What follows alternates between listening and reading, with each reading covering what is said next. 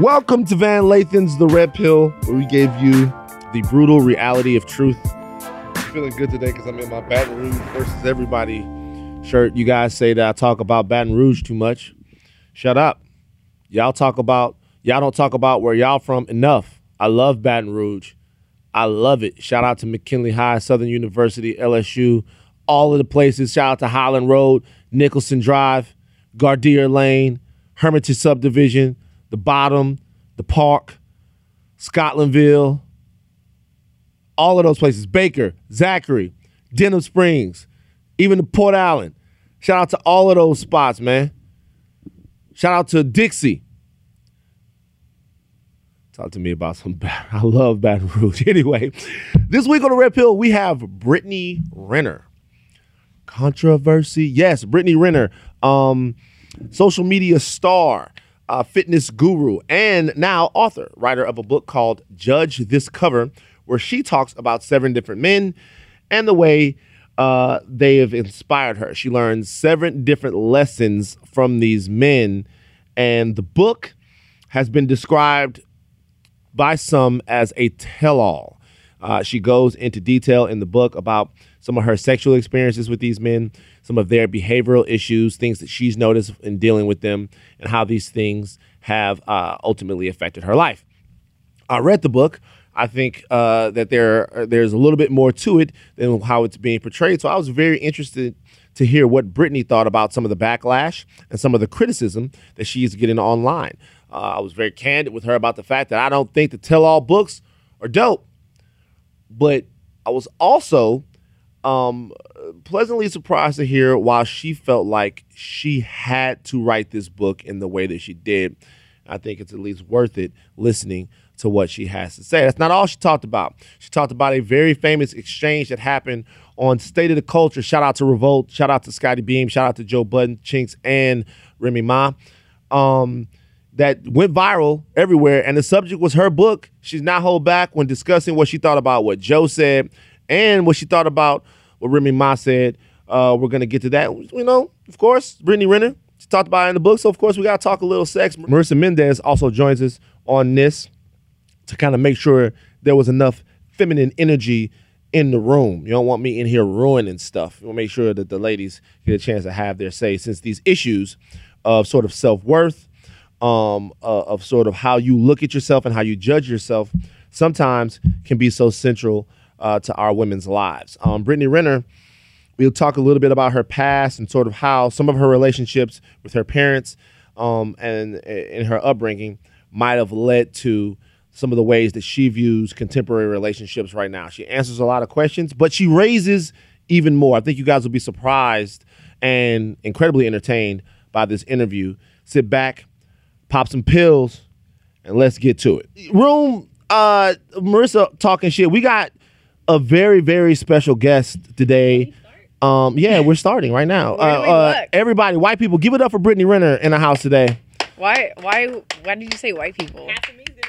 Because I made the white people clap, because like this is my podcast where a black man is running shit. Okay. And they're all white and I can make the white people clap. But you know what's interesting? Both of you guys half white. Yes.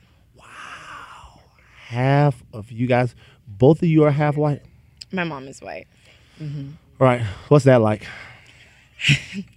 I mean, she's a crazy white bitch. I mean, I don't know what to say. Like, it's just weird to me because you got like a bunch of white ass cousins and stuff like that. Like they white. Yeah, I mean, I was raised by my grandparents who were obviously white as well on my mom's side. So, you know, grew up very sheltered. I didn't really learn a lot about the culture, the other side of me, until the white side or the black side. You didn't learn much. The black side. I didn't learn much until high school, and then I went to an all-black college. So that was.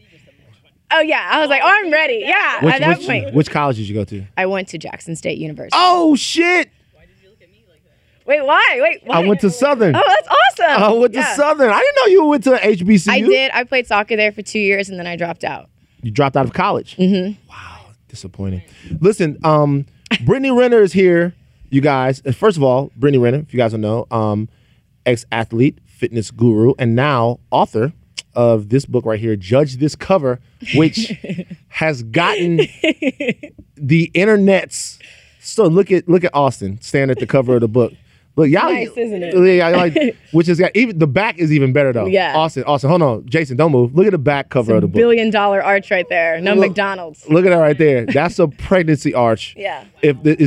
So it says, judge this cover is a tale of 7 men and 7 lessons, all based on true events. This is my heart in book form, that I am not afraid or ashamed to share it with you. I've been here before. I'm just trying to remember who I am. This book is the beginning of my liberation, and hopefully it will be for you too.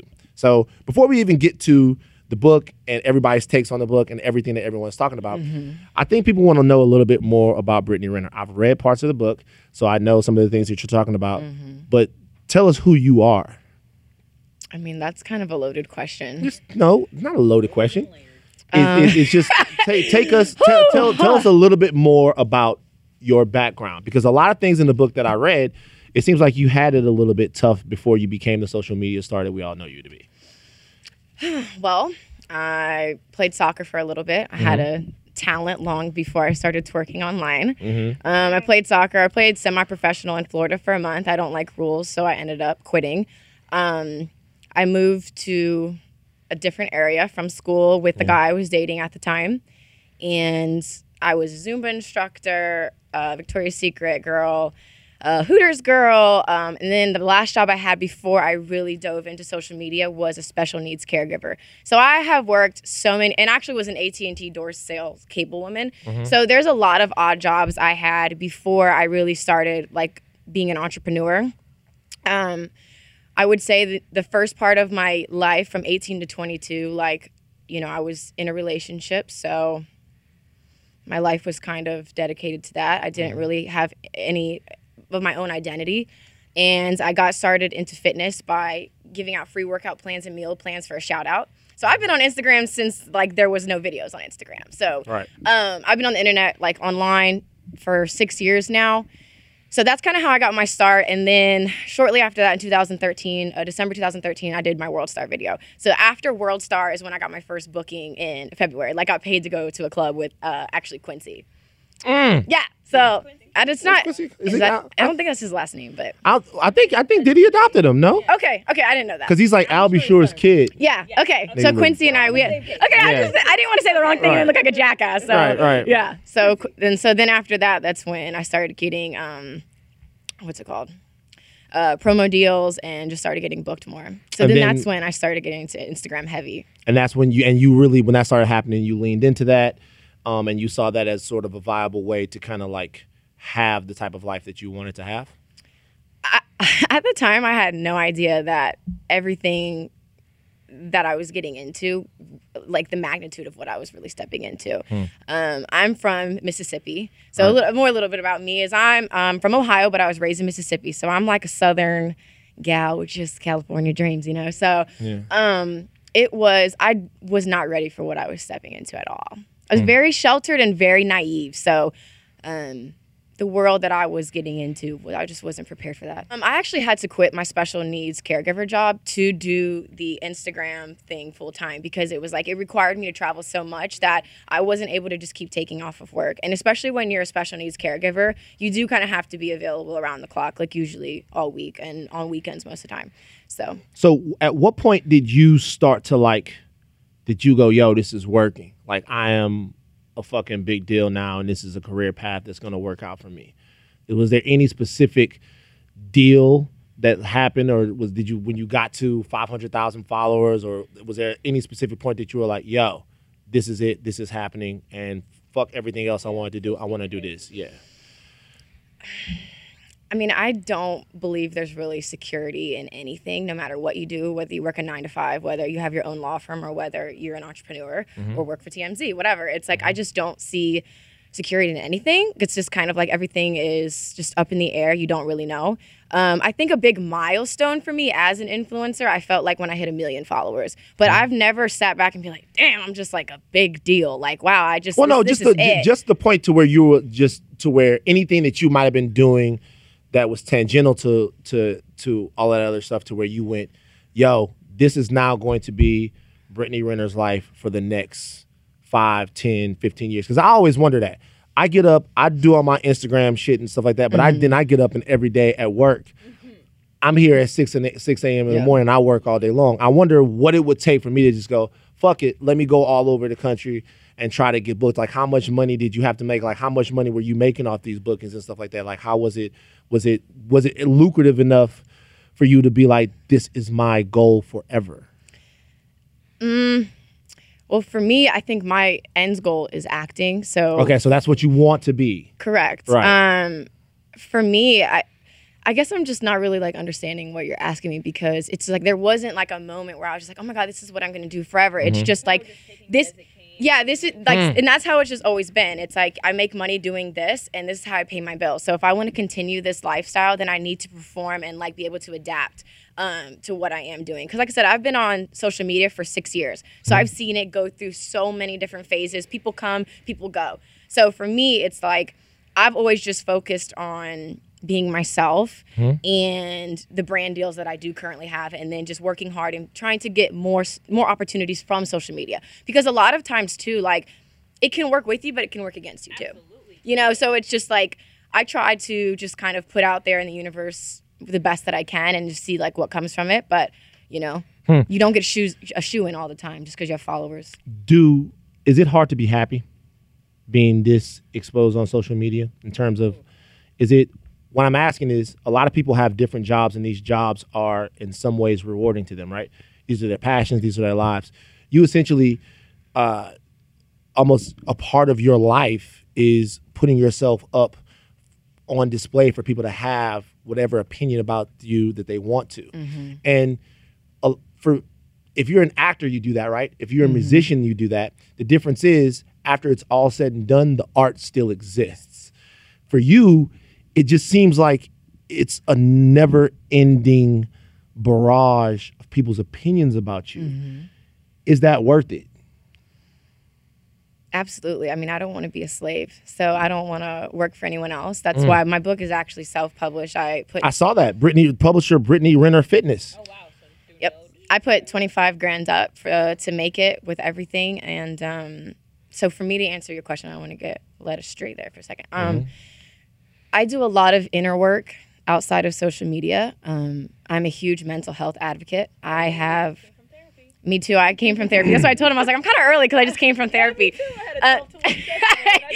Look, that's cool. I was at 12:10.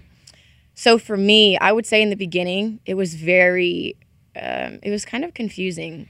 Like, everyone was saying all these things about you and they're untrue.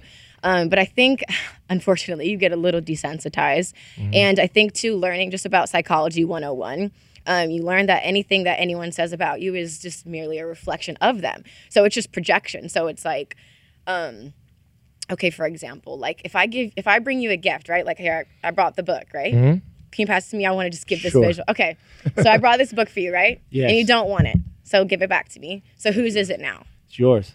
Exactly. So if you're angry, if you're sad, if you're trying to say, I'm never going to be this, never going to be that, you have to go home with that gift that you tried to give me because I didn't accept it. So for me, I just kind of like, I know who I am and who I want to be, and who I show you in a minute. Like, I'm a natural actress, number one. And number two, I've been on social media long enough to know. So that's not really the real Brittany Renner then? I mean, you're talking to her right now. I'm asking. Seems real enough, right? Pinch me, I'm dreaming. The Brittany Renner on social media is not the real Brittany Renner. How could that be? I'm asking you. The van that you get on Instagram is the real van. I mean, that is a part of me. It's not separate. But to say that's me in my entirety, like, absolutely not. No. Would you say it's an exaggerated form of you? Absolutely. Yeah. Which parts are exaggerated? I mean, trust me, they're parts of me. You know, Right. You know, when I'm looking at the banana and shit. I mean, that's real life. But which parts of Brittany Renner on Instagram would you say are not, or the exaggerated parts? Which parts do people misconstrue? I would say the yelling. I don't like to yell. Like in an average conversation, you're not. Absolutely like, not. No, I believe in just healthy dialogue and just going back and forth. So when I'm yelling and screaming, it like hurts my head to do that because I'm just like, this is a lot of energy. Now, Oh my god, we're touching some nerves here. Now, the book is Judge This Cover. Like you said, 7 different lessons, 7 different men We're not going to name any of the actual guys because you don't name them in the book. So all the speculation that people are doing online, we can leave that for them. Because a lot of the guys in this book are famous, and there's a certain reaction to, or they seem famous.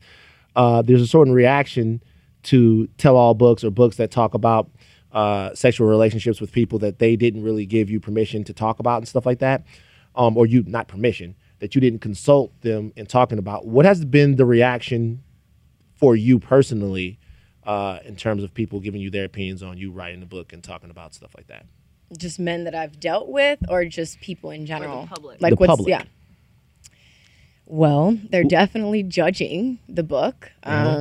Which is Which what you we wanted. wanted. Yeah. Is what it- it's definitely tied into something that it's not. I mean, I've gone on Instagram and said that I have fucked 24 guys, 26 now.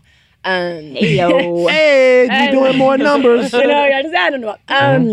And I write about 7 of them. So how is it a tell-all if it's only Right. about like 30% of them? And it's So not a tell-all it- because you're not saying their names either. So let me ask you this, though.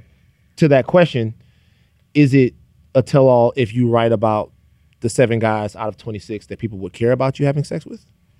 These were 7 significant relationships that changed the direction of my dating life. They were significant to me, and So it's not because they're famous, it's because they were important. no, because a lot of good stories, like they weren't relevant. Yeah. They just were a scandal. Right. But that's not, again, it wasn't written from this place of like, God, I just want to just stir the pot and want to talk about every guy I've sucked, fucked, and swallowed. Like, it's not about that. So, Why was it important for you to write the book? freedom. What do you mean? I have felt like I've been a prisoner to a lot of things that have happened to me. And after being in therapy for 3 years, I had a choice. I could either like, okay, I've learned all of these things and I can move on, or I can talk about them because I believe truth is stranger than fiction. So for me, I couldn't make this shit up even if I wanted to. I could sit my whole life and try to come up with this, and I just couldn't. Like, these are things that happened to me that I found myself still talking about. Like, when I talked about it, I could still feel it. So if you still feel something can still provoke emotion. It's like you have to address it. So for me, I sat with this book a really long time. It was a lot of inner work for me to even be able to speak from a somewhat objective place to be able to say, this is what I learned. Because for a long time, I just saw the disappointments. I did not see anything that was educational to it. I always beneficial. yeah, I'm just like, this hurts. And being a big-hearted person, it's hard to understand. It doesn't matter if you're dating someone worth $100 million or $100. I have a genuine heart, and it just has been really tumultuous just dating in this realm. Because a lot of the men that I've come across, they're very empty. So they don't, even if they wanted something real, they would really have to look inward. And a lot of them are not. They're just going to run through women. It's the empty thing to do. It makes them feel better, but it doesn't address what's really going on. Do you ever wonder, because in reading part of the book, do you ever wonder sometimes what makes you drawn to these types of men? Of Therapy course. I mean, I can't. Because like there are women all over the world that are having relationships with guys, I would assume, that aren't like that. So why have you had multiple relationships with men that are like that? Well, It's also the world she's in too. But the world is a little different, but I mean, I would not be able to write this book without saying, okay, well, this is my hand in it. Yep. So for me, all of these men were just merely a reflection of how I felt about myself. That's all. So if I don't love myself, I don't respect myself, if I don't feel these certain things about myself, and it's going to reflect in my dating life. So until I get to a healthy space, which I would say that's where I'm at now. You feel like now you are. Absolutely. and Yeah, did the book writing the has book been- contribute to that? Absolutely. I don't And- know where I would be right now if I didn't write it. Describe what a healthy space is for Brittany Renner. Not being codependent, not feeling like my happiness comes from an outside source. Girl. Right. Sure. And I've gotten into metaphysics too, so I've learned a lot about energy and really how our thoughts create our reality. So for me, I've taken more responsibility as to who I'm attracting. So for me, I'm like, if I want to attract XYZ, I have to be every single day X, Y, and Z. Because it's like, if I want devotion, I want loyalty, I want honesty, I want a genuine guy, I want all of these things, I have to make sure I'm that person because that's the only way I'm going to attract him. So although I might have felt like, oh, I was all of those things, it's like my self-esteem. I really just didn't have respect for myself, and I'd always just settled for less. So it kind of took me understanding, like, why am I hurting myself? What unhealed part of me is like so desperate for love and attention that I'm willing to just do and accept whatever. So you have to, like, this is not a blame game. And I know as you finish the book and stuff, you will see that it's not about, oh my God, he hurt me. Oh my God, it's all their fault. Like, there's no way it could have transpired if I didn't give them permission. If you were raised by your grandparents, do you have like a weird relationship with your mother and father? My dad was an alcoholic, so he wasn't around. He's been sober for 9 years now. We have a good relationship now, and my mother was just not around. Talk about that in the book, some of the issues that you had, like sort of. So with do you your think mom. part of that came from your relationship with your parents and not necessarily getting the love from them and the attention from them? I would have to say so, yeah. I mean, Yeah. you're always like yearning for The acceptance. and you just don't get it. And again, I don't like to push things onto like, oh, my childhood. But Yeah. you just have to address the circumstances and then you change them. Right. You know? And do you think, I know obviously just the writing part itself was therapeutic for you, but knowing now that there are other young women who are on the same path that are reading this book, is that also helping you, knowing that you're helping heal other women or helping teach other women? I would say when I was writing it, and there were so many times throughout my writing process that I cried.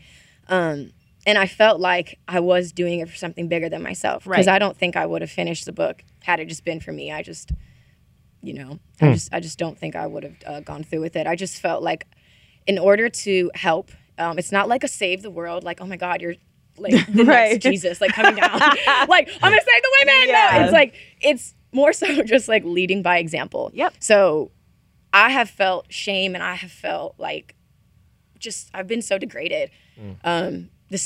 By the decisions that I've made. So I'm just like, you know what? I'm going to put myself on the chopping block because I want to show people that the truth is not scary. It's a lot living in your truth as opposed to illusion. Yeah, and I asked that. Oh, go ahead. I'm sorry. Go ahead. I was going to say, because I come from the same world, I didn't write a book, but I do podcasts, and so I've always shared my journey as well. And it's kind of the same thing. I share it because it's not scary, and I want people to relate. But on a therapy level, on a bettering myself level, it helps me helping myself, knowing that I'm helping other women too. That see like, oh, I can be honest about it. I can live my best life and do what I want and still be a good human being just because I fucked and sucked a couple. You know what I mean? Yeah. So Do you think that there's anything inherently negative about women, sort of people, period, but more specifically women, sort of being known for different men that they've been tethered to, though? Like, I wonder, like, to me, a lot of happiness has to do with your ability to find things that, regardless of other people, that fill you up and make you feel good about yourself, right? Right. For me, I've spent a lot of time in my life alone. So I know first and foremost how to make Van happy. I know first and foremost, like, what I need on a daily to feel inspired, right? And so because of that, like, it's actually sometimes hard for me. Like, I'm not the lonely type or anything like that because I'm here for myself. Sometimes I think, like, sisters, they get too caught up in what they're getting from a man.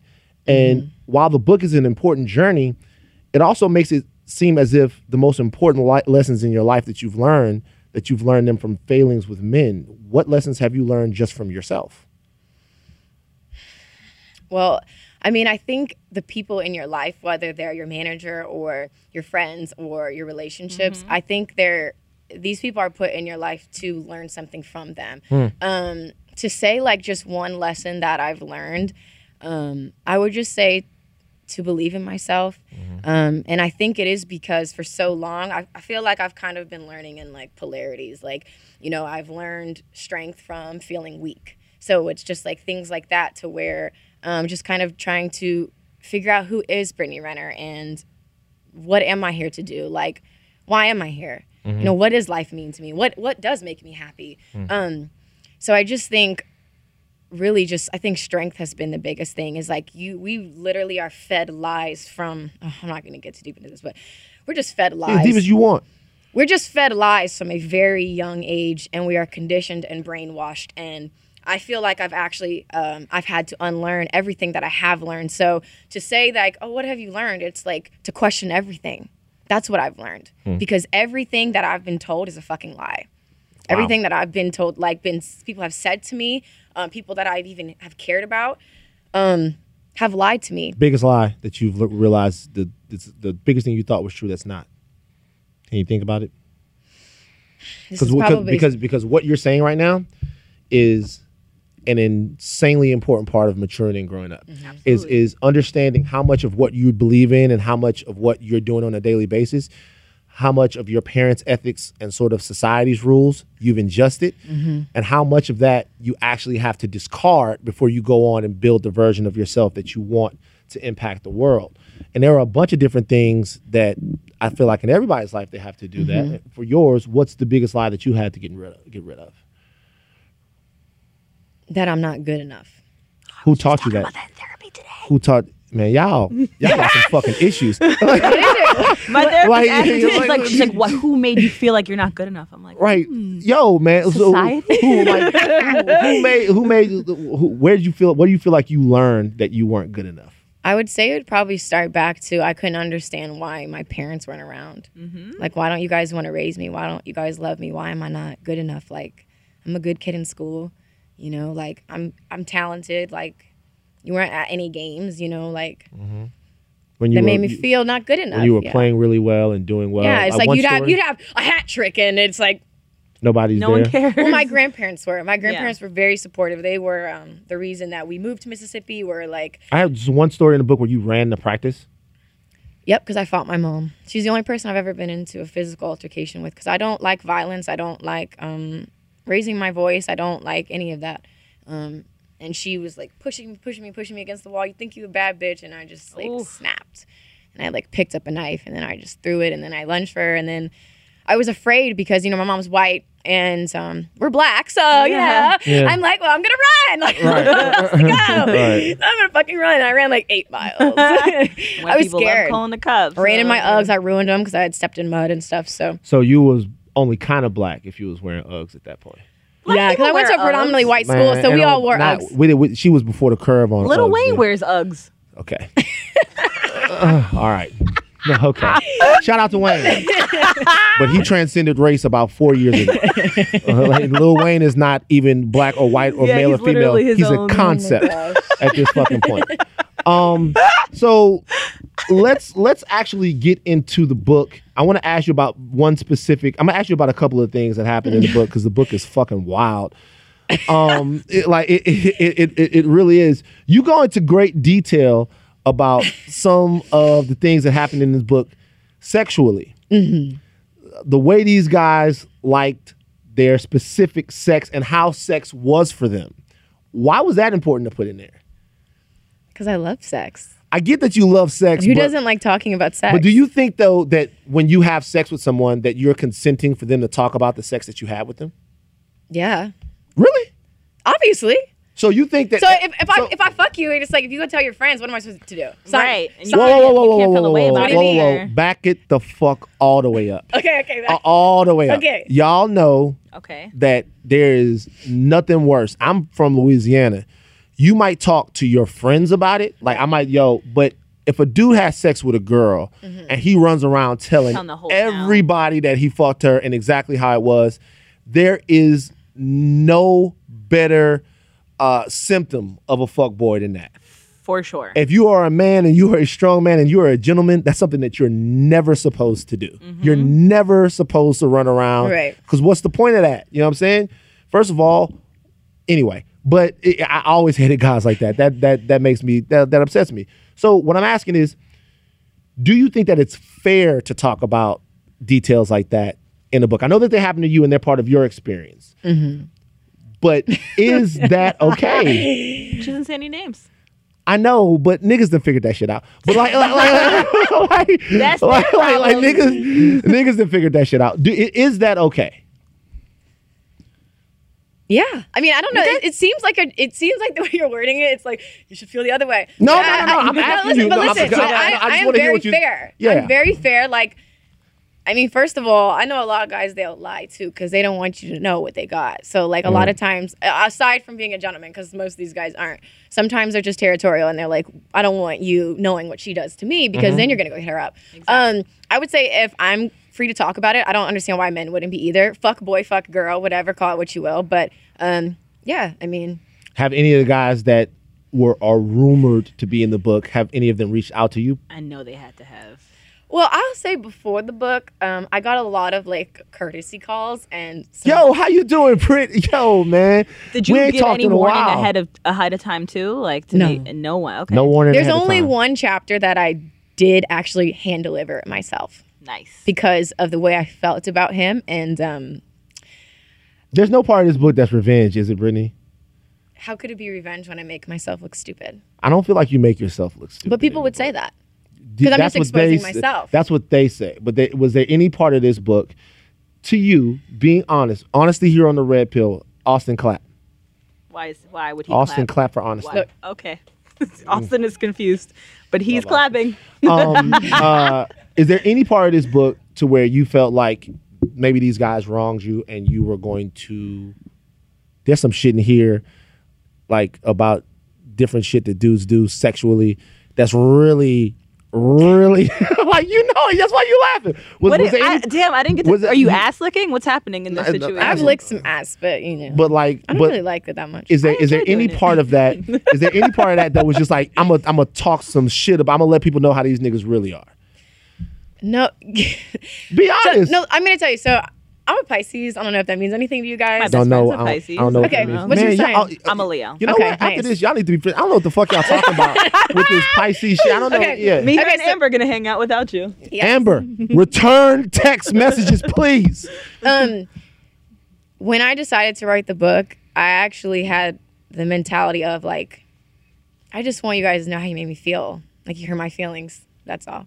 So a part of there was a little bit of it in It there. wasn't, but it wasn't like Not a necessarily vindictive. revenge, Yeah, yeah. it wasn't because like to me, there's two sides to every story, right? Mm-hmm. And then there are screenshots. So I think the way that I handled it was very tasteful Mm-hmm. and it was still very liberating without hurting anyone because I believe when you truly love yourself, you don't want to hurt others. So that's why when I wrote the book, it wasn't about like, oh my God, his dick was so little. Oh my God, I think he's this. Or There's some of that in there though. there, but Little I dicks. addressed, but it was one chapter where it was just so small that I just couldn't. And maybe it was an important part of the story. Because a lot of people ask me, does size matter? And I'm like, okay, well, let me tell you how I feel about size. And it doesn't always little matter. dicks. Wait. She actually gave some good advice to little dick niggas out there, What? which I wouldn't know anything about that. But she actually gave some really good advice to them out there. Which what did you say? About the advice, No, what did you say to the little dick guys out there? What did you say to them? You remember? I pretty much just say it's how you work it and like how your confidence and It's how you so approach true. it. Yeah. So, what you said you know there's something that you can't control, but just So don't have a bigger ego than your dick. Facts. don't have That's a bigger ego than your dick. Because little dick dudes can do good stuff. And let me tell you Yeah. something. Everybody that got that jewel, that bar from Brittany Renner, felt good about it, except for the dude that knows she's talking about him. Well, he'll be all right. That nigga is now in therapy as well. So I was just have to ask you about this. Now, we're gonna get back into some talk about Tiana Trump and some other things in the book I love that I her. possibly like. Yeah, love her, forgot love her about too. that. But I want to ask you about something specific, and this I feel like there's one exchange that sort of, because obviously reactions to books like this, they sometimes fall along gender lines. One exchange sort of exemplified that more than anything. It was an exchange between the homie Joe Budden, shout out to Joe Budden, and the Black Queen Scotty Beam, shout out to her as well. Happened on State of the Culture. Did you see the back and forth between Joe and Scotty? So Revolt had tagged me in the video. Okay, I love what you're doing over there at Revolt with the messy shit. They tagged me because I was like, damn. That's Shout out fun. to their social team. I love you guys. Right, Right. it was very audacious. I was like, this is pretty direct, but I can respect it because I like direct interaction. So, I was a bit perplexed, and when I first heard what Joe Budden said about me, I was very disappointed, and I was disappointed because Joe Budden and I. By the way, we're going to put the clip in here so you guys can hear it. Yeah. I think Brittany Renner, just sees dollar signs with this. You know what I'm saying? She's exploiting herself in order to get a quick buck. I think we've seen this before with Superhead, where she came out and she was telling everybody who she slept with. And the thing with Superhead, though, like, these guys was, like, falling in love with her. The rappers were searching for Superhead. Calling, hey, do you know her? Where can I find her? I need that head. We all judged the head we were getting at home differently when Superhead came out. That ain't happening with Brittany Renner. Yeah, I feel like also what I feel like women should stop even talking about Superhead. Like, that's different. That's a different league. That's a different That's high-level Hold'em. of Felicia. It's high-level Hold'em. The GOAT. It's high-level Hold'em. This is low-hanging fruit when females do this. I thought Joe Budden and I were friends. He's invited me to his home. I stayed in his guest room when I was in Jersey. Was always very respectful. So to hear him call me low-hanging fruit, I was a little confused because I've never done anything with him. I've never touched him, and you opened your home up to me. But what I found very telling, that there's clearly something that has transpired to where he has this animosity towards me. I noticed in the clip, because I did my due diligence, unlike the people on State of the Culture, which is truly a representation of the state of the culture, because none of them read it, but we're all like, let's sit up and talk about it. Yep. One of the things that Joe said in the beginning was, I would not have my penis anywhere near her. And I thought it was kind of telling because nobody asked him that. Right. And I just don't know where that came from. So it was like, thou doth protest too much. So it kind of seems like I'm low-hanging fruit. You wouldn't have your penis near me.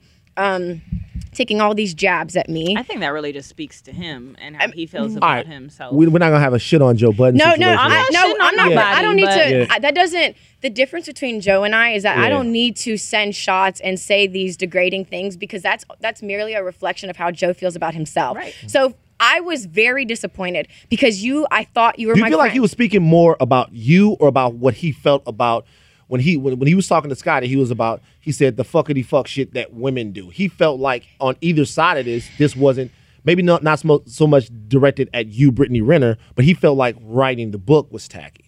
Okay, so what's tacky is not knowing what the fuck you're talking about. That's like saying, hey guys, did you listen to the new Drake album? No? Well, let's sit up out here on the Red Pill podcast and talk about And it. debate That's tacky. And if you are truly the state of the culture, you're being absolutely irresponsible by not giving a thorough review and a unbiased opinion. You're just fucking blabbing your opinion, and you haven't even read it. And I don't know about you, but I have been a Joe Budden fan for a long time. I saw Slaughterhouse when I was in Grand Rapids. So I don't want to hear about oh, you're attacking him. Absolutely not. I've always bought his music. I've always caped for him on Twitter. I love him as a lyricist, and I loved him as a person. I used to call him the demented therapist because I talked to him about very intimate details of my life. So again, there's nothing wrong with feeling how you feel, but I just was like, okay.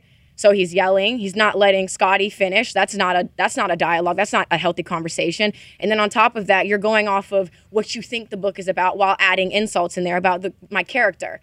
So 26 bodies at 26 years old. It doesn't matter if I had fucking 500 bodies. That still does not give you the right to say I'm this or I'm that. Right. You've never touched me. So how could you say that I'm so easy and so these things? So why would you open up your home to me? But you don't want to talk about that on the show. Because at the end of the day, your role on that show is to say things for shock value and talk really loud. Because that's what your draw is. So why am I going to get mad? I'm 26 years old with my whole life ahead of me. Okay? I don't need to say, I know Joe's past. I also know Remy's past too. What does it solve if bringing it up? Right. That's why Jay ain't clear his verse for your album. What does that do? It's funny. You were very upset by that. Because I thought he was my friend. That's what Just you're on hearing. a personal level. No, I'm asking. I'm just saying. I could tell. I have been called. You just screamed and scared the fucking shit out of me. Right. Yeah, it did start off really well. I wasn't I was prepared like, mentally Jesus for it. Christ. What I'm saying is, this is not about, oh, I wouldn't do this or I don't understand that. I think it's corny. I would never write a tell-all, Remy, because I would never resort to gun violence. But what does that solve? God. Okay. But I mean, that's a valid. And I think. No, listen. I think the biggest issue, though, is that they don't read the book, and obviously the conception online, or the misconception rather, is it's just a tell-all book about sex and not anything about lessons and learning and self-reflection and all of these things that are a very important part of the book. And that's all fine. This is not about. I feel like empathy is really the highest form of like knowledge, wisdom. Opinion is the lowest. So it's not about, I think you're right or wrong, or I disagree, I agree. It's about understanding. Okay, so I might not be able to say, hey, I've done this or I've never done that, but that doesn't give me the right to judge. It doesn't give me, like, my father is a recovering alcoholic. So how am I helping the culture by poking fun at Joe Budden's past drug addiction? Because you know what? I'm shitting on my dad in the process. Right. And other people who struggle with it. So I'm not helping anything. You're furthering a very toxic narrative. And I am a huge mental health advocate. I don't think any of that shit's funny. And I think at some point in time, you do have to stand up for what is right, even if it's unpopular. So yes, I was very disappointed.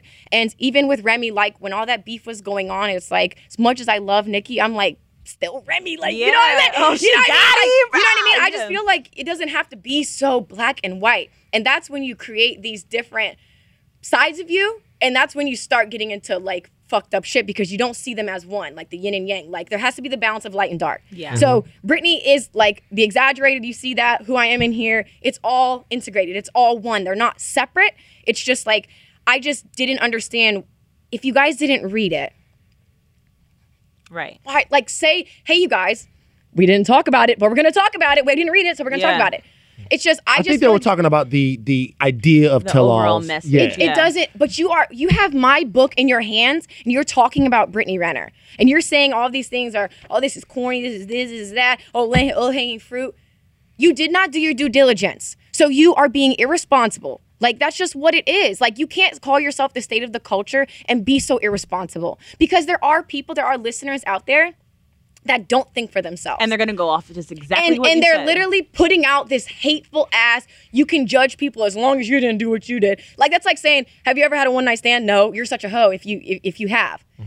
Yeah, I'm such a hoe until you fucking have a one-night stand, and then what? Then we're in the same boat. Then you can start to understand why I had a one-night stand. So it's like, this is about understanding and the lack of wanting to understand. Don't sit up and make these assumptions if you haven't read it. Just say, I haven't read it, but I have in the past this, that, and that. My book is not like that. Did you know, I mean, so going into this, you know that things like this are going to happen regardless. Absolutely. It's about sex. It's about a beautiful woman talking about sex with potentially popular figures. Was there a sort of strategy or a full thought process going in, like, this may pigeonhole me for a brief period of time or do something? Like, did you have any more thought put into that and any bigger picture ideas, or just kind of was like, I'm going to write this book and I'm going to just ride out the reaction?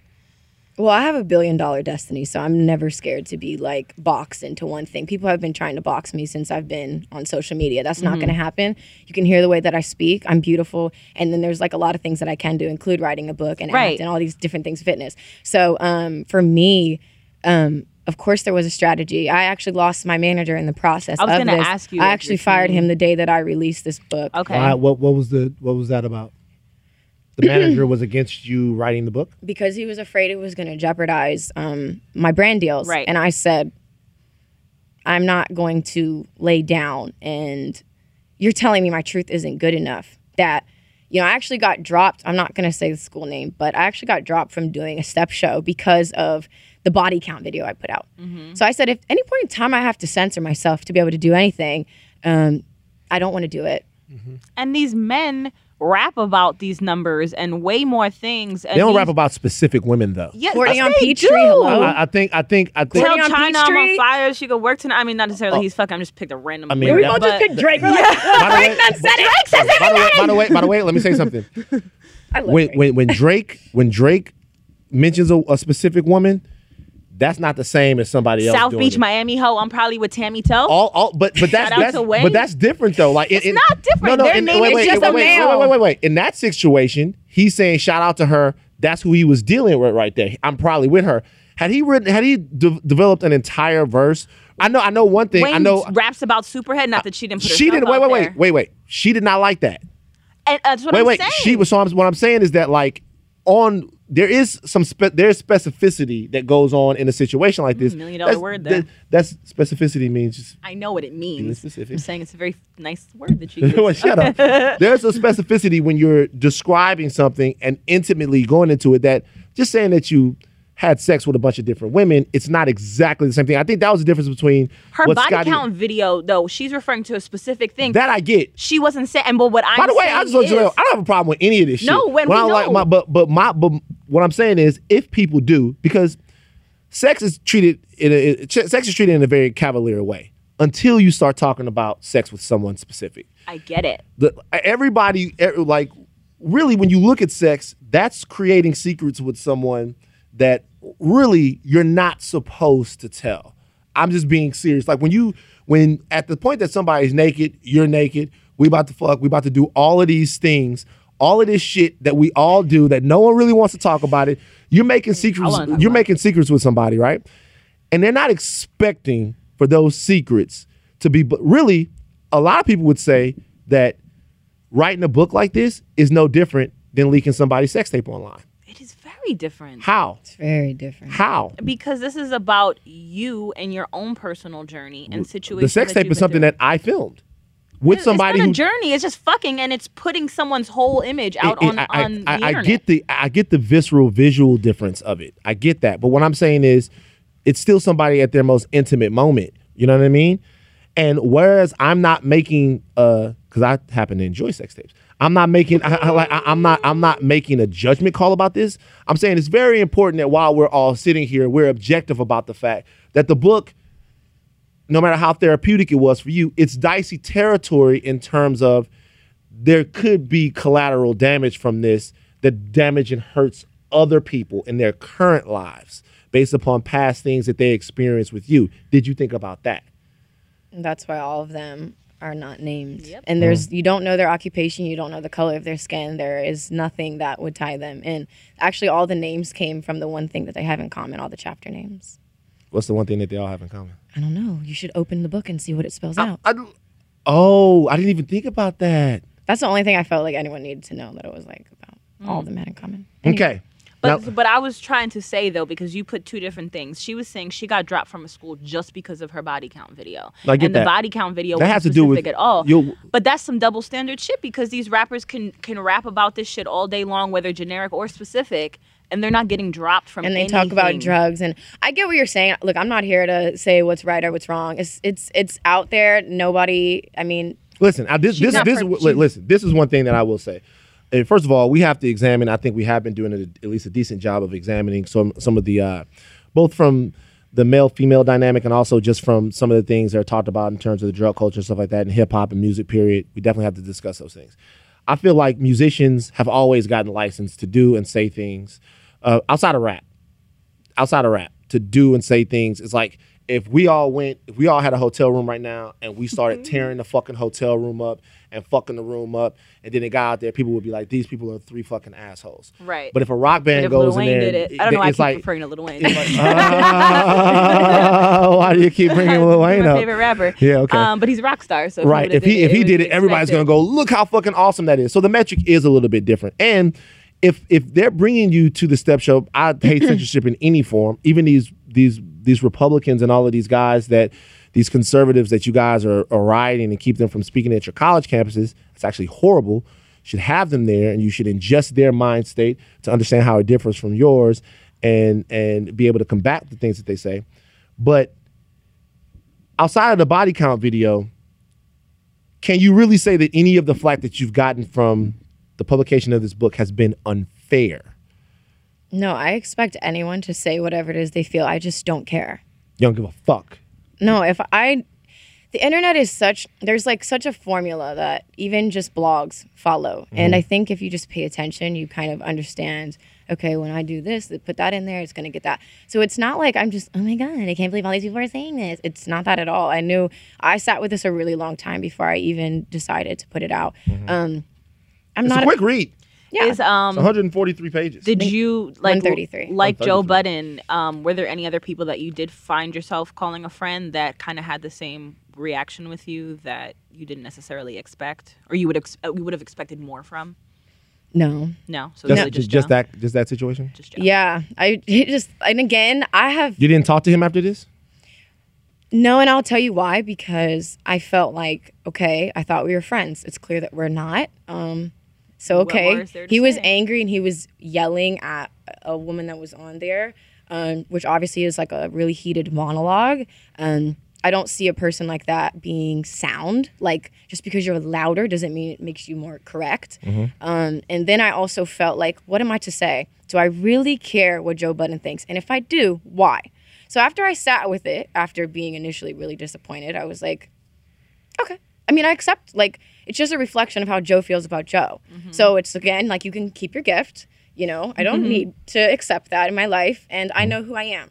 So. All right, hold on for a second. Break into action. Got to pay some bills. Today's episode is brought to you by Proper Cloth. Finding a dress shirt that fits is nearly impossible. Thankfully, ordering a custom fit shirt has never been easier with Proper Cloth. At propercloth.com, you can easily create a custom shirt in seconds by answering 10 simple questions. Choose from over 20 collar styles, 10 cuff styles, and 500 fabric styles, from classic to business casual. Even customize your shirt and get the style that you want. The team at Proper Cloth works with the best fabric producers and only buys fabrics that meet their high quality expectations. Each one of their shirts goes through extensive quality control testing, so you're getting the absolute best quality and craftsmanship. Best of all, Proper Cloth guarantees a perfect fit, meaning that if somehow your shirt doesn't fit perfectly, they will remake it for free. Looking better has never been this easy, and it starts at just $80. Stop wearing shirts that don't fit and start looking your best with a custom fitted shirt. We see y'all out here in these shirts that's all saggy and raggedy and stuff like that. I'm telling you, man, people not checking for that. You're not going to get that job you want. You're not going to get that lady or that guy you want. You're not going to get that stuff that you want. Shirts don't fit right. Grow up. Go to propercloth.com/pill today and gift code PILL to save $20 on your first shirt. That's propercloth.com/pill and gift code PILL. Let's get back to all of this wildness that Brittany and Marissa are talking about. So in the book, there seems to be a journey that happens with you sexually, to where you go from sort of Well, how far did you demure- read? I finished it earlier. Like, Oh, like, you did? Yeah, Oh my God, yeah. awesome. I hadn't, but then I Because I was took a like, while. I was, okay. There Okay. seems to be a journey that you go through from sort of demure, inexperienced, Would you call it vanilla? vanilla. Yes. Vanilla. That's what we use in the sex world. Vanilla, you were vanilla, and then you got chocolate real motherfucking fast. Like, quickly, it seems. like, you went not, no, I'm just saying you were like, the quote, 0 to 100 real quick. We have quoted Drake a Turns lot out. here. Yeah, we like, Yeah, I know. Yeah, so like, what was that me like? sweat. And by the way, part of it was purposefully. You wanted to be better at sex, and part of it just happened to do with, you know, wanting to experience, and some of it was actually for specific guys to make sure that they were like the one guy who you tried the different threesomes and stuff like that for. Yeah, so Damn, I want to read this. I got to read this today. yeah, you didn't read the book, man. I- So what was it like to go to have all of that happen so quickly? You went from not sucking dick at all to sucking dick like Tiana Trump, who is the Michael Jordan of that shit. Of dick Yes, sucking. I love her. Listen, man, She's like I'm not trying to everything get in myself in no trouble, but I'm saying that Tiana Trump is very gifted and talented at what she does, and we need to And keep she her out has here. a really good heart. I know you guys. I love her. That's what I'm saying. Now here's the deal. I love her so much. That's your job. Who like she has a really good heart, but we're talking about like Dick sucking? yeah. Okay. And you don't really Let's need a talk heart about to it. dick suck. I mean, no, actually, sometimes it helps them more when they don't have a heart because then they just Right. go in. Anyway, Yeah. so, anyway, describe that sexual journey and describe how it happened seemingly so fast. Well, I got with someone who was extremely experienced, and I just felt like that type of sex, like, was just wow. no, yeah. And, it's like that's the type of sex that's just hard. Like, it's What bad kind for of you. sex? Describe it. Because she hasn't read the book, remember? And Maddie, Yeah, and I want to know. Maddie and Jason, they really want to hear it over there. They're trying to act like they're not paying attention to this. Yeah, pay attention, fellas. Okay. Yeah. What kind of sex are you Classes in describing? session. Well, I'm literally sitting here like, tell me everything. come on. What? You wrote it in the Read the book. No, I'm saying you sell the book. They want to know what you're talking about. Don't be bashful now. You know, Because I am bashful in person. The fuck? no, you're not bashful. See, that's the exaggerated Brittany that we're speaking of. I want exaggerated Brittany right now. So you had a specific, because there are a lot of women. Let me just say something real quick. There are a lot of women out there, okay, and they're not confident in the things that they can and should be doing in the bedroom. And I feel like if you really talk about that nasty shit right now, then these women will be empowered and liberated to go home and try it themselves. So don't think about it that you're doing it for the Red Pill Podcast. Think about that you're doing it for them. You're doing it for the people. You know what I'm saying? You're doing it for the people out there, man. This is giving me flashbacks. Well, I guess I could just say, I mean, even after, I think it's chapter. I'm not even gonna say that. No, I'm gonna say it's in Leon's chapter, and after that kind of ended, it's not like I just like went out into the world and was just like so experienced and just like riding dick and just doing all this crazy shit. I just felt like it was a different type of level of just nasty. Like I didn't even know I liked being choked, like slapped. Did he spit in your mouth? He actually did. in the I had book. that on Friday. It was so good. It was so, and then he like sucked it back up, and it. Oh, wait a Oh my second. God, yes. Oh, Yes. hey, was why would you fire. suck it back up though? I mean, 'Cause you he's know, nasty. Yeah, it's just gross. Suck your own spit But up, huh? it's like that All right, type Leon. of dick is like you just don't come across it often. It's Bruh. just so nasty. So do you feel yourself No trying to limits. make every other No guy into that type of dick? Because now you want him to like, you're like, y'all watching like When Harry Met Sally or something like that, and you go, oh, this movie is great. I wish you could spit in my mouth. You know what I'm saying? Like, you know what I'm saying? Like, what do you kind of recreate that now that you've had it? No, that's the one thing I have really worked on not doing is comparing, because this person has so much experience and just like fucks me like no other, that it's like to think that those guys, the guys I meet, are going to be at that level or ever in their life. It's just kind of unfair. Now, so you don't compare, but when you have sex with somebody and they're not quite like that, Do you coach them? isn't it like a little bit like, isn't it like a little bit of a letdown? Yes. Yeah. You need the So nasty, every nasty. dude that you have sex with is chasing a ghost. No. Yes, that's he not is. true. It can still be good No, without it no, being because like that. you know what can be good about it is what makes sex amazing is the connection. Emotional connection. Yes. And It does. If it's not gonna be super Wait. nasty. So you got an emotional connection. I get that that's the case, but it it's two seems different like words. Like okay. it could be. How can you if have you an don't emotional have an connection? emotional connection, but you're just so disgustingly nasty. Like that's good too. That's cool. But if we have a sincere emotional connection and you're not as nasty, it's still really I'm a good. choir boy. So Tiana Trump, you went from not sucking. You didn't suck dick. Why? I felt like it was really degrading. It's fucking lit. Let me ask you a question, man. How the fuck did that happen? Like, why? Like, why? Like, Why? What do you mean That's why? that's disappointing. It bothers me that there are women that could still be being born after I'd say 1975 that could believe that sucking dick is degrading. Why would you think that? I just felt like society, and especially in school, like that was something that was frowned upon. Like, oh, girl, they sucks dick. She sucked this guy's dick. Even It was- still? Not She's no, not we're in school grown now, now. so she doesn't- I'm saying I'm grown now. I'm 26, but Mm-hmm. it's just like I would say growing up. That's why I refrained No, from I get that. sucking dick until I was probably 20 years old. I know that's not like old, about to say, yeah, I'm about to say. but it's just like I knew girls in 7th, 8th grade who were doing it. So That's early. No, Right. that's Sucking well, dick in the 7th grade feel like isn't early. I mean, earlier than that. oh my but god! So y'all tell so I didn't. I was. you wasn't sucking dick in the. It's no judgment, even if they did. It doesn't matter. Hey, it's a little bit of judgment. Okay, well, keep- judge away, honey. Listen, These kids if judge you- it. Whatever. If you're in the Yes. 8th grade, Like, man, at least learn fucking algebra 1 before you start sucking dick. At least learn. Why? Because you're not going to use algebra 1 outside of fucking school anyway. So but what's you your will point? use sucking dick. And That's you will actually a use great sucking fucking dick, point. right. But listen, I just think that there are certain things sexually that ease into it. You know what? We treat sex like it's not a big responsibility. It is. It is, Your body but- is a big responsibility. The experiences that you share with people are a big responsibility, and they're important. And we should learn how to prioritize. You're rolling your No, eyes. I'm just giving a hard time. But all I'm saying is, it totally is. I All I'm know. saying is, kids experiment with maybe suck dick in the 10th grade, maybe suck think- dick at the prom. I think I started in 10th grade. Yeah, 10th grade. Well, who was the guy? His name was Francisco. White or black? Mexican. Damn. Yeah, Your first one, you had a burrito. Wow. not appropriate. Wow. Cut that out. Of the That's staying in for sure. Your first Francisco. Yeah. Did he have to beg you for this, or No, I think I was like into him. He was cute. and you just wanted to try it? Yeah. And you gave Francisco the worst head of his life. I It was bet. probably trash, but I was already watching porn at that point, so it might have been good. Back to Brittany. So in order to get Speaking of porn. in order to get better quickly, Tiana Trump. Now she's your friend now. She is. You guys are close friends.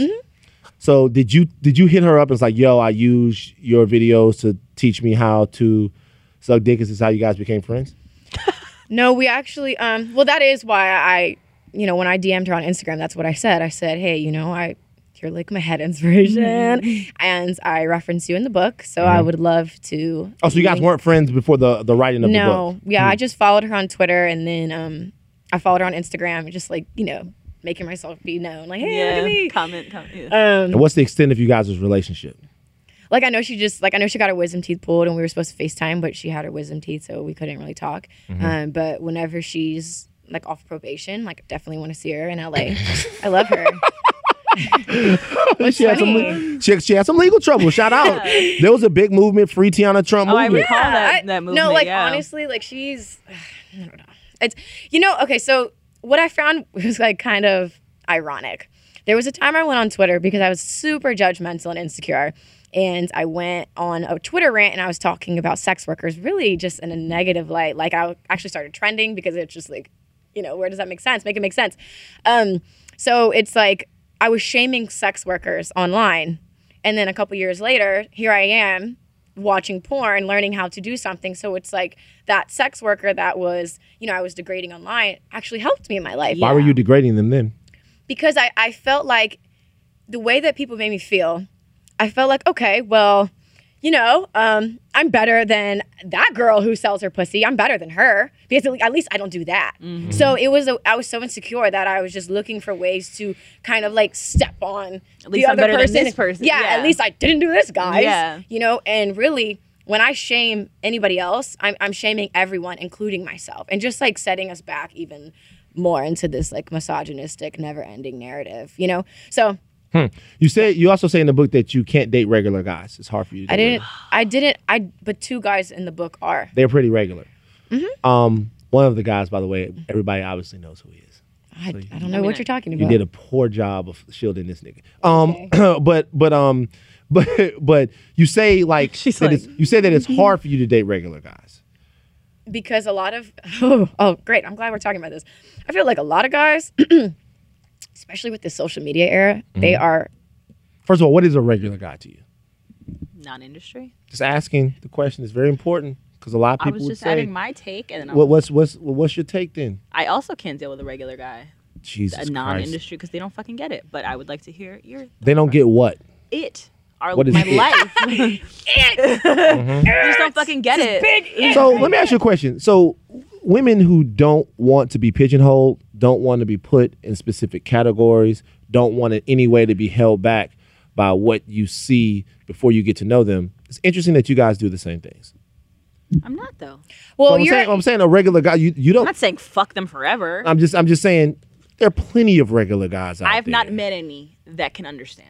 Is what listen, you asked, you didn't say like, oh, would you never? It's like you asked, you said it was harder to date. Facts. That does not mean that, oh, no regular guys. To me, two guys that I've dated were very regular, made way more money than them. That's not what it's about. I care about building a solid foundation and really growing together. And it doesn't matter if he makes six figures or not.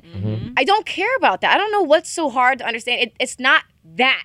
Because I've met plenty of men, multimillionaires, who have everything they could ever want in their entire life, and they're fucking miserable. And their personality and is their that of a personality sponge. trash. Yeah. Like, just because you have, like, the thing that made them just the least bit tolerable is because of their status. So it's like, you realize after you date the guy of your dreams, which honestly, I fucked most of the guys that I've ever fantasized about and been slightly disappointed. Yep. And that's why it's like, for me, I don't shut the door on anything because that's Why is it harder dating regular guys though? because they know what you have to lose, and in comparison, it's way more than they ever could. So it's like, you don't know like a lot of these guys not sending any type of Nudes. when you send the picture, cut off the face, cover up the tattoo by the waist. Like, you know, it's like you have to be so cautious. But when you're dealing with somebody who has shit to lose, Has more- they're more to treading lose. very lightly. So what you're saying is it's harder to date someone that might have more status than you because might you're have less afraid it's hard to date someone that has less status of you because you're afraid that your sexual secrets might one day see the light of day.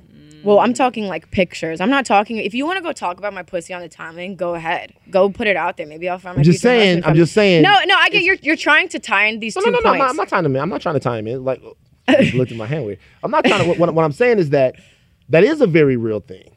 Revenge porn, and that's against That's a very real law. thing. But when you're writing a book that there's none of that, No face, how are you no case. comparing? How can you compare that? I can compare it being the reason. It's not that it's Like you trying to compare sex tapes earlier. It's not. It's Like not a sex tapes to a book. it's not a one-to-one comparison, of course not. But the only thing I'm trying to listen. First of all, let me back up real quick.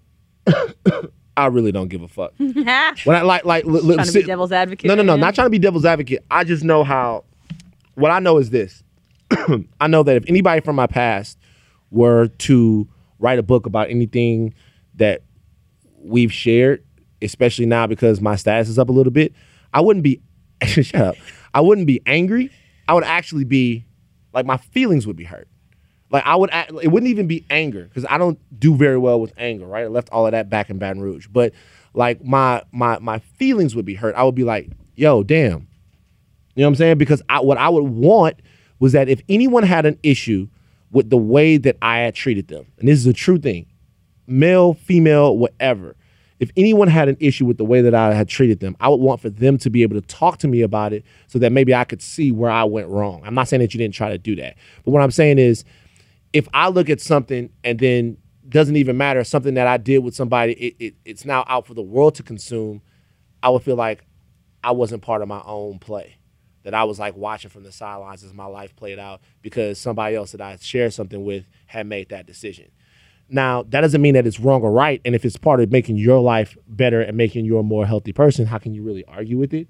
But to me, that's what I think about after I stop jacking off to these sex tapes and I have that moment of self-reflection right after.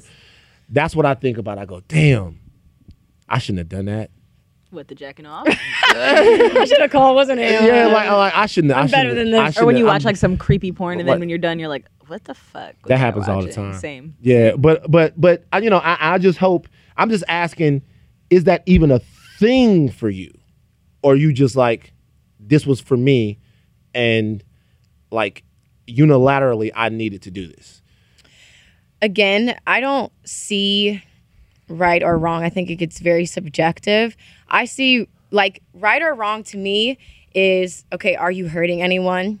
And are you hurting yourself? But you could be hurting somebody, right? But let me tell you who's hurting these men, okay? Mm-hmm.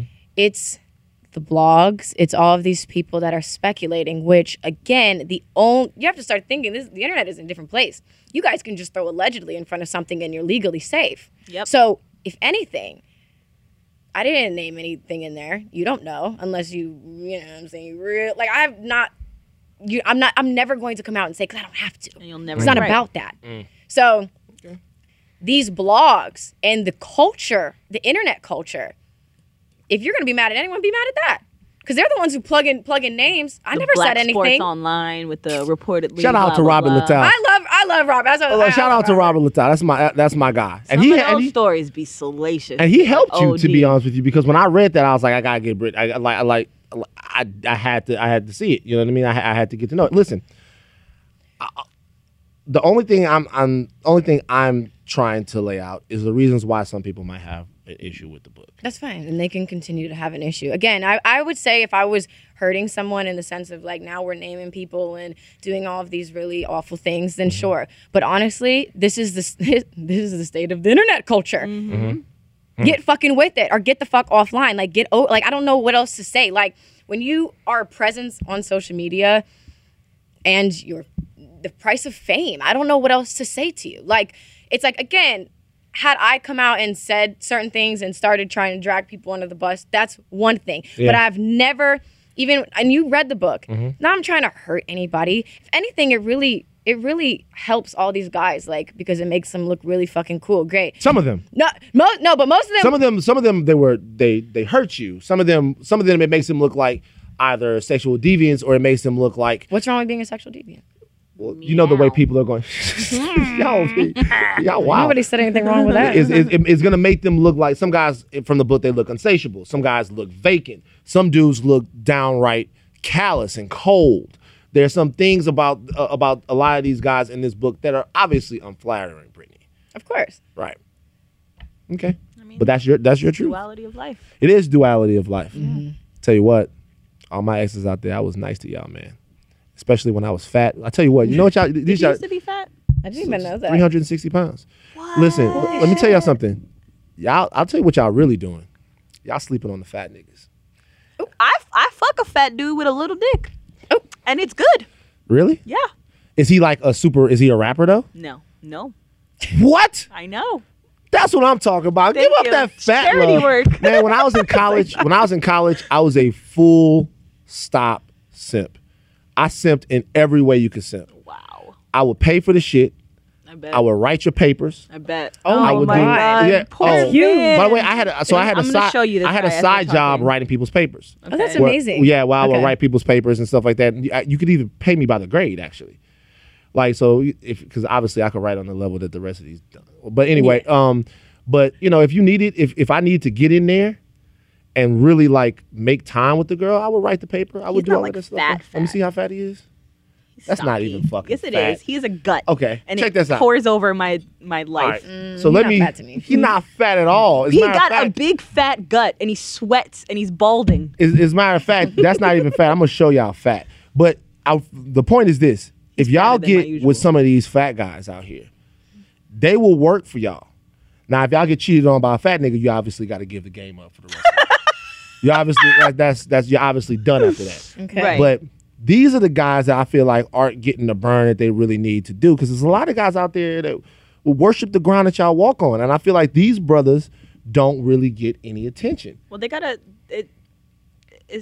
have like, What? I don't know. I'm sorry, let me just say this. You have to be attracted to them. Like, I'm not Yeah. going to, like, oh, I'm going to get this type of guy because I think he's going to do this. Like, I'm not cutting corners to get what I want. I'm That's going settling. to get what I want. That's I feel settling. you. Like, that's just, I mean, again, I'm sure there's tons of people of all sizes that have all great hearts and will worship the ground any of us walk on. But Right. So I'm you're not attracted to fat guys. is And what this you're guy trying to doesn't say. I've never worship been with shit. one. It's not to say that I wouldn't. It's just like, dude, come on. Like, I'm not going to. Is this a picture of you fat? Let me see. Oh, my God. Oh, my God. I can't believe you've never seen it Past before. that, how would I see it? I Yeah. don't like research your life. Oh, I didn't even reckon. I'm like, who is that guy? God. Yeah. You have like 8 necks. Give me the fucking shit back.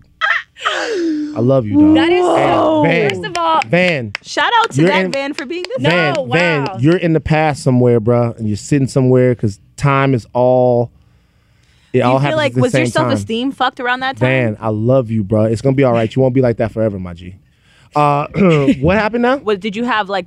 How was your self-esteem at that point in your life? Yeah, I was chasing behind. I was chasing behind a lot of different people, trying to make myself feel better about things outside of me, because I thought that by trying to get things outside of myself, trying to be, because my homies were the good-looking hip guys of the crew. I thought by trying to keep up with them and do what they were doing, and all of that stuff like that, that would make me happy. What I didn't realize that the only thing that would ever make me happy is fortifying my own armor and making myself into the person that I had wanted to be. And making sure that if no one else fucks with me, if no one ever thought that I was attractive, that I was smart, that I was a good dude, that I really thought about all of those things. So I really had to devote 5 or 6 years of work on me. Holy shit. And I spent That's my amazing. whole Therapy 20s too? doing that. Huh? Therapy as well? Yeah, because I had the anxiety disorder. Nice. So what I'm saying is, especially for our women who, as society gets more hedonistic and stuff like that, it's taking men longer to recognize the worth of a woman. It used to be, just in my opinion, that early on, you would meet somebody, you might get married, you might get engaged, and automatically the plus that they brought to your life was established because you saw someone taking care of your children. And I'm not saying that this is what women should do. I'm just saying that this is how men looked at it. You saw someone taking care of your children, like keeping a home, and really keeping you from being the worst part of yourself, which is what a good woman does. A good woman really keeps a man, and that's not her job to do it, but you know that you've met the person that you're supposed to marry or that you're supposed to be with, or not even marry, but be devoted to, when you want to be a better person for that person. The moment that you go, yo, I'm a fucked up ass dude, I have to change to make myself worthy to her, that's when you know you've had it. It's taking guys longer to do that because the input is so much more hedonistic. Men are actually going backwards. That's why, to me, it's important that sisters really devote time to themselves. Like, make these guys catch up to y'all, because we're all over the place. And there has to be, and really, one reason why that's the case is because the way that you learn how to be a good man is really from another man. All the guys that I know that have never cheated on their girls and are these husbands that are devoted and stuff like that, and they are out there, it's because they had examples to where their fathers felt a certain quickening if they stepped out of their house, where their fathers had that, where their uncles had that. If you're growing up in an environment where your dad does all of these things, where all the men that you know, it normalizes it to you. And then the feelings of your woman become something that's put way on the back burner. And these are lessons that I've even had to learn. Obviously, when I dropped all that weight, I wilded out for a while, trying to prove to myself that, yo, I'm a handsome guy. I had that same You know what I'm saying? shit, yep. I feel that's a big deal. Because I was like, I was talking about in therapy today. I'm like, sometimes I think I still hold on to just 6th grade me, that I was popular as hell, but I couldn't get any of the boys because I was chubby and I had braces and shit. So it's like, all my homegirls had the cute crushes and shit and all the dudes, but I had nothing. So even though obviously it's a long time ago and I grew up and I shed it, I think sometimes I revert back to it and kind of just like, oh, I could pull this guy, I'm gonna pull it just to fucking say It's the ugly duckling syndrome. Yeah, That's really what it is. It's so real. So I say all that to say, if this book is really a part of that journey for you, then nobody can begrudge you it. Yeah. Even whatever opinions that people will have about it, I don't have. There are parts of this that I don't agree with, but there are. I think I've made that clear. There are parts of this that I don't agree with, but at the same time, if this book is part of a journey that's going to make you a more secure, a better person going forward, then that's a lot people have to take. Yeah. You know. It hasn't been out long, but what have your dealings with men been like since then? Like, are they more judgmental, you about to sign less some judgmental? NDAs now, nigga. Are they You in your DMs more because they think you're a freaky freak? It's NDA time, Brittany. It's NDA time. I'll never sign an NDA, so I know. Yeah. NDA time, Brittany. I hope you're ready for it. Are you ready? Are you ready to only These guys are dumb, though. They're Are not you ready? gonna... Oh, they gonna still do the same shit. It's a lot of niggas that's gonna be more on her. Exactly, and they're not gonna be thinking of NDAs is what I'm saying because they're stupid. But go on. Got 3 letters for you. NDA. Do you think about that though? Of course, it's something you have to think about. My secrets don't hold me hostage, and if they scare you and you feel like I need to sign something, you probably should not stick your penis inside me. Period. Jesus, that's so aggressive. Stick your penis. I mean, it's a real thing, though. Like, I'm just like, for me, it's dating has actually been extremely difficult from back, when I really got popular on Instagram in like 2014, 2013. I can't say when I left my first boyfriend of 4 years that I ever thought it was going to be this hard to find someone, or them to find me, I should say. And it's just kind of, you have to take the good with the bad. You know, I have a certain amount of freedom. I'm my own boss. I really get to kind of travel and have fun and meet all these people and kind of be a little bit more free than when I was at the 9 to 5. But what also comes with it is definitely a very lonely personal life, which at times where I feel lonely, I understand. Like, there's a reason I am alone. Like, I'm on my own. And it's like, as long as I know that I have everything I need right in this moment, then I'm never truly alone. Or well, lonely, I should say. Do you have good female friends? I was just gonna ask that. I'm very. I have a few. Brittany, are you lonely? Am I lonely? I have people who love me. So I would say that I think as I've been learning more about metaphysics and different things of the world, I feel more alone. But it's the truth of the things that I'm learning. It's just the bitter truth and kind of understanding that there are people that are still asleep that I care about, but that doesn't mean that I can't still be friends with them. It's just we're on a different journey at different times, learning different things. So of course, I mean, I met a guy recently that I've never met anyone like him in my life. Oh, that's dope. But it just... Does he get it? Does he get you? Does he have to work through I don't know some if I want to things? say this because... Okay. He struggles with different things. And As far as aspects of your life? No. With his own. Oh, with his own. Okay. Like depression. Got it. That's okay. That's heavy though. But That's a lot to deal with. I don't care about that stuff. Like it doesn't make me see him as less, but it just hasn't, we haven't been able to really like continue our relationship because I just feel like he's kind of like, I don't want you a part of this mess. Like maybe he feels like a burden. I don't really know. Actually, I didn't know much about depression until I met him. Yeah. The air gets thick. It's a heavy thing to deal with. And it's just like hurt me. It's just like I've really liked a lot of guys and I have really like gone above and beyond for them. And to meet someone that you feel like your heart and their heart are like old friends, and then for it to end, if time's an illusion, who cares how long you guys are apart? But it's just been, I felt like he was like a guy who really understood me and just didn't even care about. Do you still check in on him? Mm-hmm. Yeah. Even though I don't hear anything from him, but obviously I've watched a lot of YouTube videos and read some different blogs and different things about depression. And I know the one thing that about depression is they feel very isolated and like that they're not like worthy enough to be loved. So a lot of times people they just kind of get away from it and let them be. I obviously know it's so important to check on them, and even if they're not responding, like, I care about you. Your life makes a difference in mine. I believe in you. Text might save his life. Right. And even if they don't respond, like you said, they're going to think about that. I'm just saying, when you know people, we get caught up in our own lives and stuff like that. Yeah. Check in on people. And it's just like, it's like such a like a sensitive subject because it's like, there have been times where I felt like, you know what, I have met so many guys in here that I was like, I want him to be the one. I want this guy to work out. Like, and there was every red flag. And that's my life. I just felt like with this guy, like, I just have felt so, like, just, like, I feel, he made, and it's so funny you said that. I was like, he made me want to be, like, a better woman for myself and, like, be a better person. Not just for him, just, like, for me, and just be the best woman I can be more organized, be cleaner, like, start really like doing more yoga. Like, I want to go vegan in 2019. So it's just like, he just inspired me in a way I've never been inspired. Happened to me too.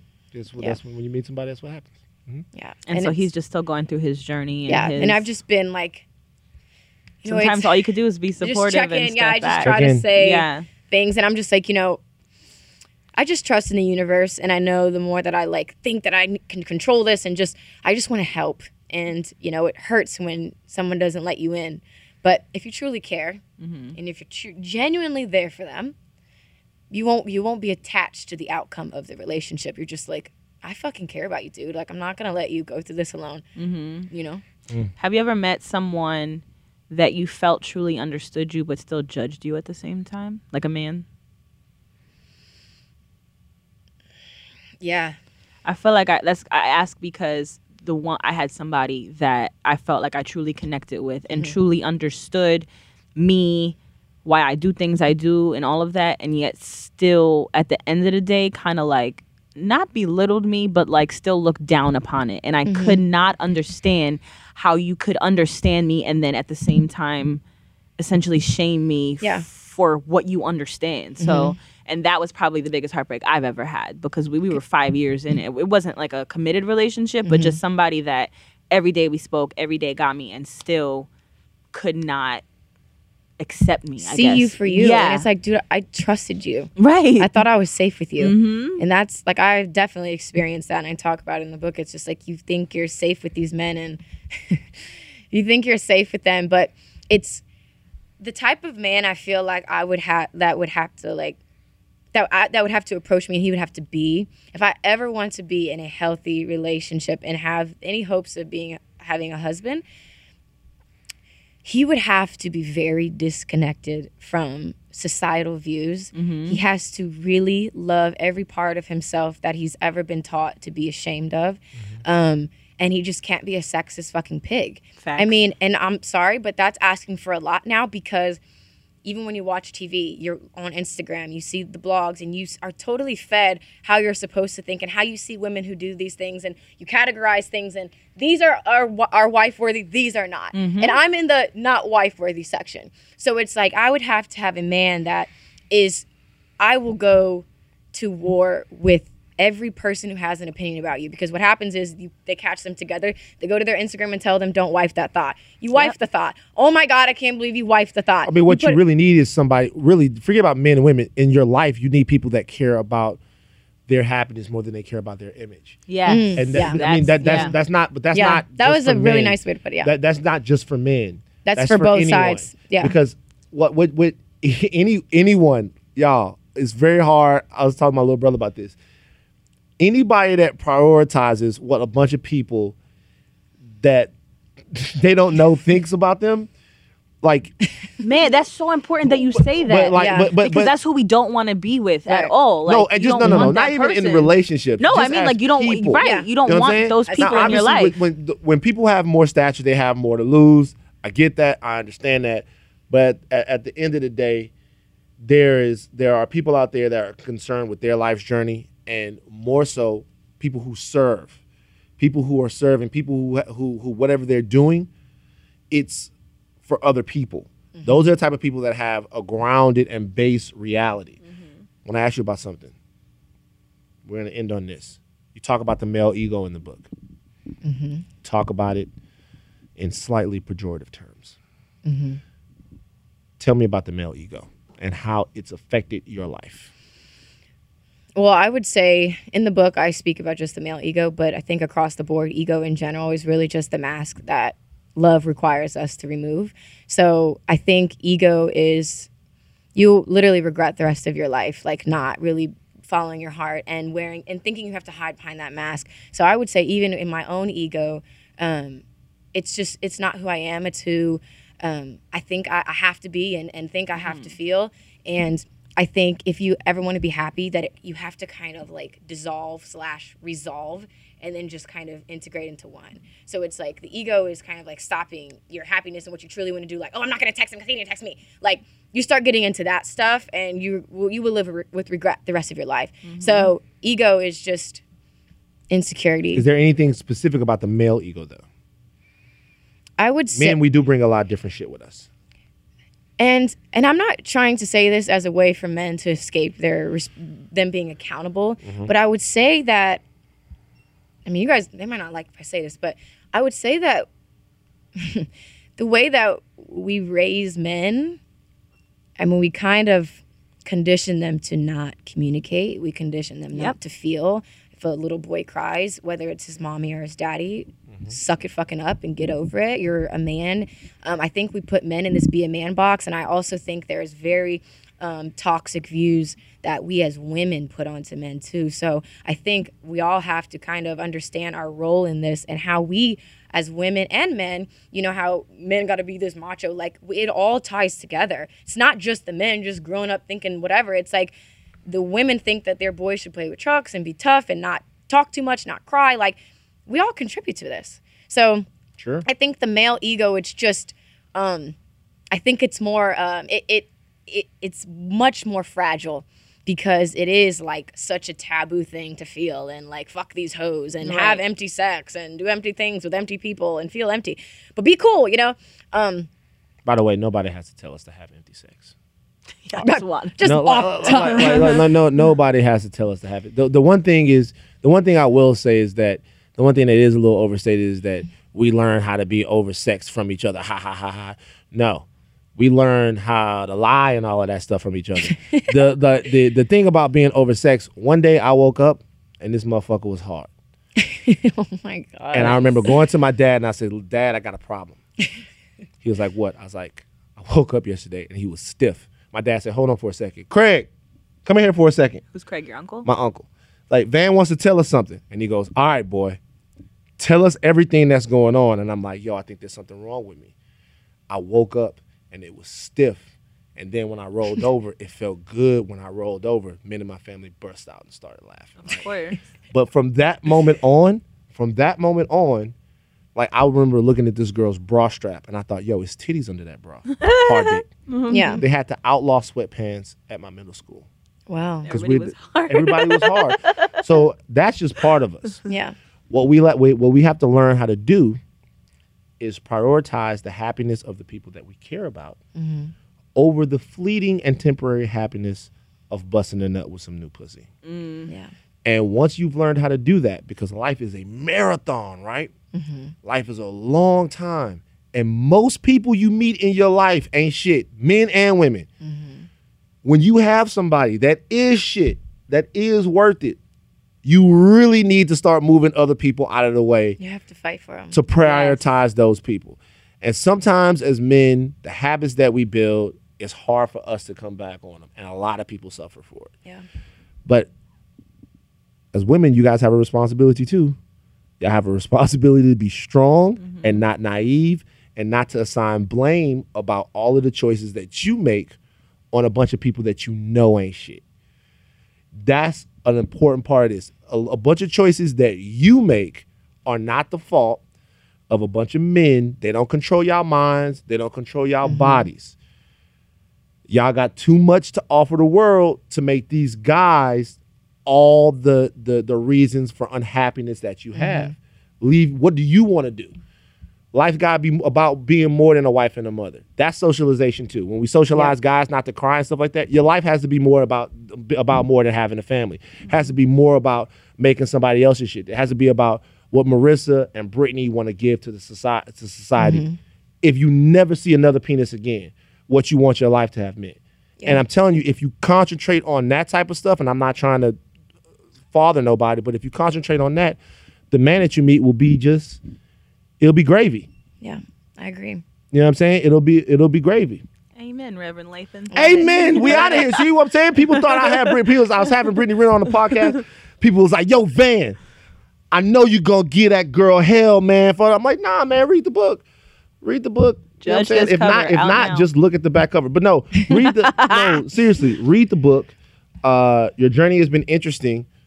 Are you okay? 100%. You're 100% okay. I mean, what more do I want out of life? All I can do is be present. That's all I can do. The past and the future are all just in my mind, like in my imagination. Like, they're not here. I'm here now. So it's like, I think with this book and just with everything else, it's like I have really understood the responsibility I have for my own happiness. And again, how I've relinquished my power and gave men all of these, like, let them try to be the scapegoat. And it's like, really, what they all did is just send Brittany back to look inward. So that's why I don't say, like, what's the one thing you take from this book, but I just hope that people do understand that our thoughts create our reality. So that's for damn sure. So of course, even if something I'm thinking is unpleasant and I'm not gonna speak it, you know, like they say, like, you know how the glass is half empty or half full. You should just be happy you have a fucking glass. Yeah, so that's just where I'm at. It's a bar. White people clap for Brittany Renner. Oh my God. Why are you clapping? You're not a white person. I'm not white. Yo, do you consider yourself to be white, Marissa? It's so funny. I was just talking about this yesterday. All right, that's enough on the Red Pill Podcast today. Brittany Renner, thank you for joining us. Marissa Mendez, thank you for sitting down there because I didn't want to make it seem like it was just me here. I needed some female. Battle of the sexes. All right, we out.